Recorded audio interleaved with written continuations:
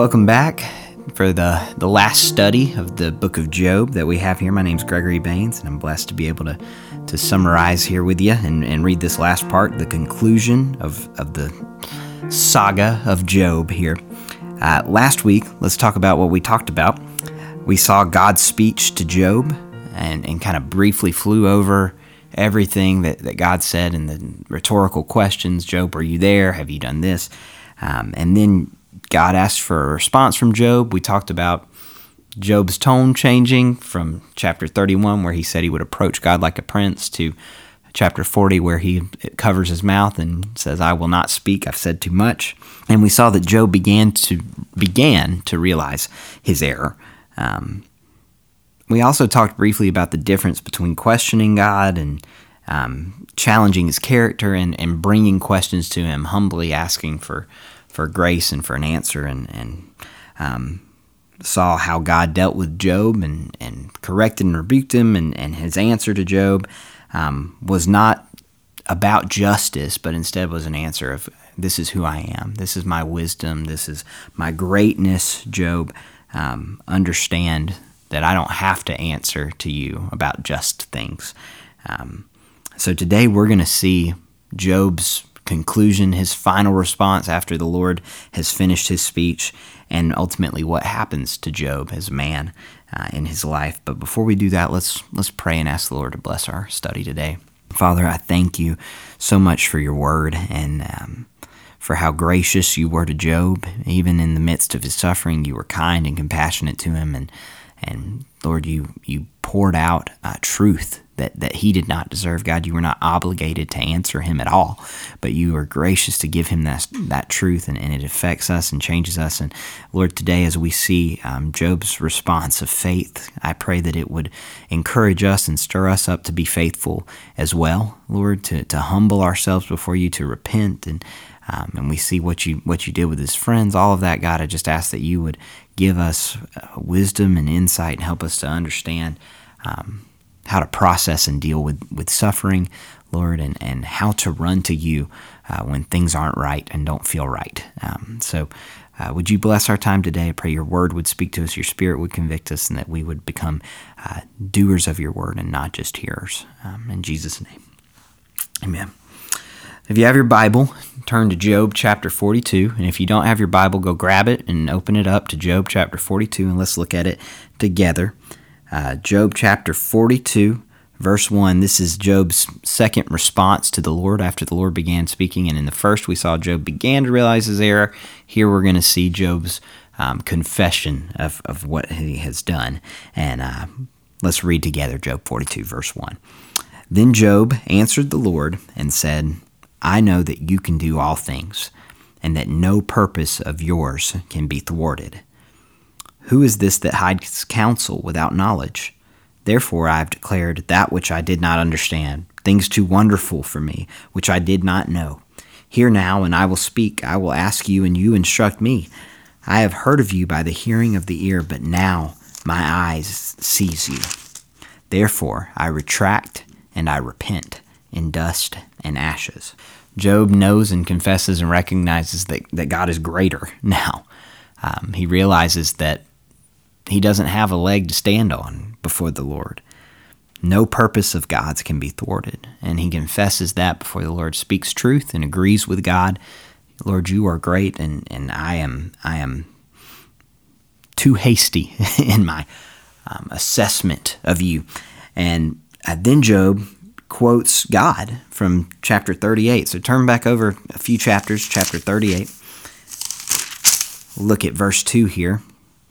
The Lord answered Job out of the whirlwind, verse 1, and said, Who is this that darkens counsel by words without knowledge? Now gird up your loins like a man, and I will ask you, and you instruct me. Flip back over to 42 here. Sound familiar? Verse 3, Who is this that hides counsel without knowledge? Therefore I have declared that which I did not understand, things too wonderful for me, which I did not know. Job confesses, I was too big for my britches.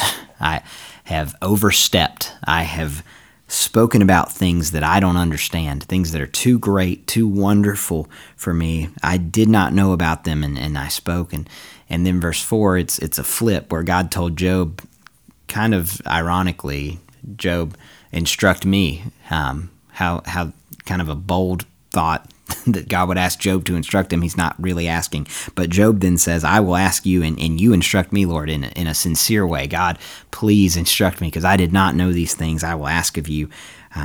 Would you please instruct me? And then we get to verse 5.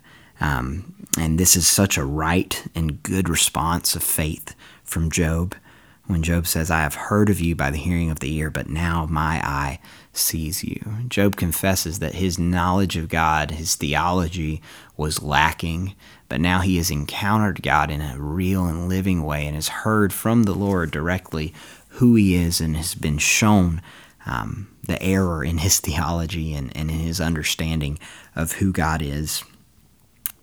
And then verse 6, Job says, I retract and I repent in dust and ashes.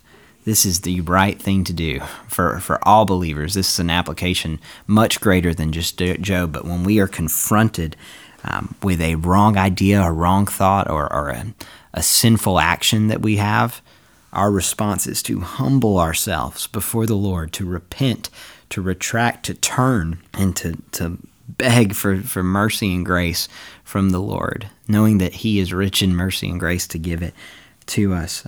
So we should absolutely have the same response of Job when we are confronted with truth about who God is and who we are. Let us submit ourselves to the Word of God and to who He is, instead of bowing our neck or sticking out or being proud in our understanding.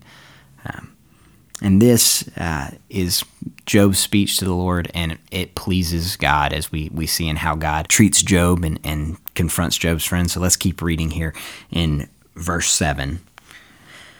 It came about after the Lord had spoken these words to Job that the Lord said to Eliphaz the Temanite, My wrath is kindled against you and against your two friends, because you have not spoken of me what is right, as my servant Job has. Now, therefore, take for yourselves 7 bulls and 7 rams, and go to my servant Job, and offer up a burnt offering for yourselves, and my servant Job will pray for you. For I will accept him, so that I may not do with you according to your folly, because you have not spoken of me what is right, as my servant Job has. So Eliphaz the Temanite, and Bildad the Shuhite, and Zophar the Naamathite went and did as the Lord told them, and the Lord accepted Job. Immediately, this verse reminds me of James chapter 3, verse 1, which, let me flip over there real quick. James chapter 3, verse 1 says, Let not many of you become teachers, my brethren, knowing that as such we will incur a stricter judgment. These 3 friends of Job approached him with their knowledge and their teaching. They sought to instruct Job as to why he was experiencing suffering and what he could do to make the suffering stop. The Lord tells them they did not speak what was right about him to Job. They had a theology of retribution, that suffering happens when you do bad things and to bad people, and that God rewards the righteous and the just, and they don't need to suffer. And this is a very natural point of view, and in some ways they're kind of half right here, right? Suffering does follow the wicked, and as we've been looking at the book of Proverbs, our actions definitely have consequences where suffering is involved. But this is not always the case. Suffering happens to righteous people, as Job was, and it was certainly not the case with Job. And they spoke about something that they didn't have knowledge of, and it was not right. The Lord was not punishing Job in this sense. The Lord was actually proving that Job loved him to Satan. If we look at this, have you considered my servant Job? This is the question that is answered, where after Satan accuses God of just blessing Job, and that's why Job loves him, we see that. And it's so interesting, too, that the Lord says, you have not spoken what is right, as my servant Job has.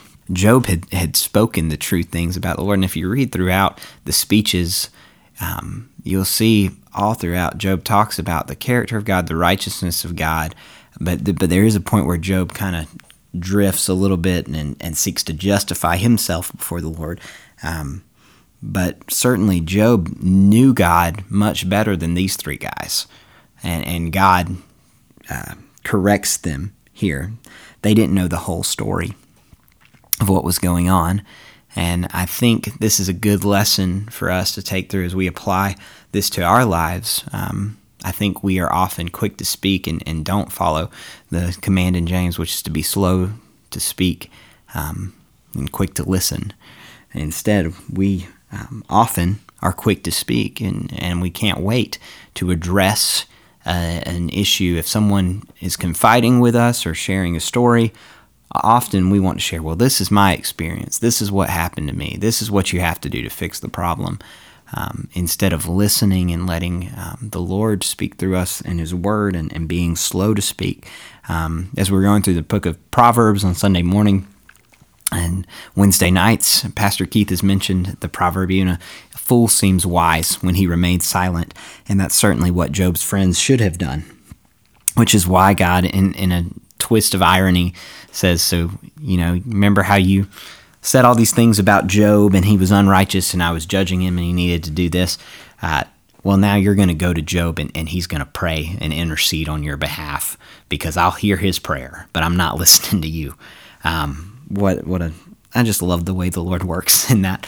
It's such a funny kind of dramatic thing in the story that God would say, yep, you three guys who've been kind of beating up Job over, 30-so chapters, well, now, listen up. You got to humble yourselves and go offer these rams and let Job pray for you. And you hope that I will hear him. And God does and forgives them. The Lord is good in that. But certainly, what a great sense of humor the Lord has in this.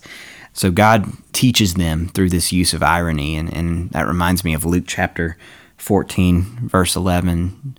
He who exalts himself shall be humbled, and he who humbles himself shall be exalted. We see Job's humble response to the Lord in verse 6, and we saw the pride and the exalting of these three friends where they felt that they could speak to this issue prematurely in their pride, and they are now humbled. And God has exalted Job, and we're going to read more about the restoration here in verse 10. So let's continue there, read verses 10 through the end of the book. Chapter 42, verse 10, the Lord restored the fortunes of Job when he prayed for his friends, and the Lord increased all that Job had twofold. Then all his brothers and all his sisters and all who had known him before came to him, and they ate bread with him in his house, and they consoled him and comforted him for all the adversities that the Lord had brought on him. And each one gave him one piece of money, and each a ring of gold. The Lord blessed the latter days of Job more than his beginning. And he had 14,000 sheep, and 6,000 camels, and 1,000 yoke of oxen, and 1,000 female donkeys. He had 7 sons and 3 daughters. He named the first Jemimah, and the second Keziah, and the third Keren-happuch. In all the land no women were found so fair as Job's daughters, and their father gave them an inheritance among their brothers. After this, Job lived 140 years, and saw his sons and his grandsons, 4 generations. And Job died an old man and full of days. You see here, God restores the fortunes of Job, and certainly the Lord did not have to do this. Job could have died. He could have suffered till the end of his life, and God would have been right and just to do that. But God is gracious and merciful to Job and blesses him so much, even twofold. And you see in verse 12, the numbers here, 14,000 sheep, 6,000 camels, 1,000 yoke of oxen, 1,000 female donkeys, are in fact double what Job had in chapter 1, where he had 7,000 sheep and 3,000 camels and 500 oxen and 500 donkeys. God has blessed him twofold, increased all that he had twofold, and gives him 7 more sons and 3 daughters like he had at the beginning of the book here before they were taken from him. Now, Job has been blessed so much and given what seems to be maybe double the years that he had before too. So many scholars believe that Job was 70 when all these things happened to him, and then God gives him 140 more years, so that would put him at 210 when he dies, which is I'd say a pretty old man, especially based on today's standards. And God doesn't have to do that, but is gracious and blesses Job and restores his fortunes. And this is the story of Job. This is how Job's life ends. Now, what does this mean for us? Well, there's a few points of application I want us to look at today. One, as we saw the repentance of Job, I think it's important that we remember that Job was an upright and righteous man. This is what is told to us at the beginning in chapter 1. And he had to repent. Just let that be a thought that we think of when we think of our life. Would you be defined as a righteous and upright person? And how often do you repent? Do you live a life of repentance? Let's search God's Word, be confronted with our sin by the Spirit, and then repent and turn and humble ourselves before God that way.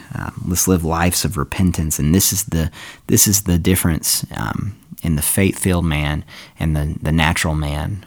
The faith-filled person responds in repentance when the Lord convicts, and the natural person is proud and refuses to humble themselves. And we see that does not end well all throughout Scripture. So let's be like Job and let's repent when God shows us, and let's change our mind and turn from things that are wrong and turn towards right thinking and right living.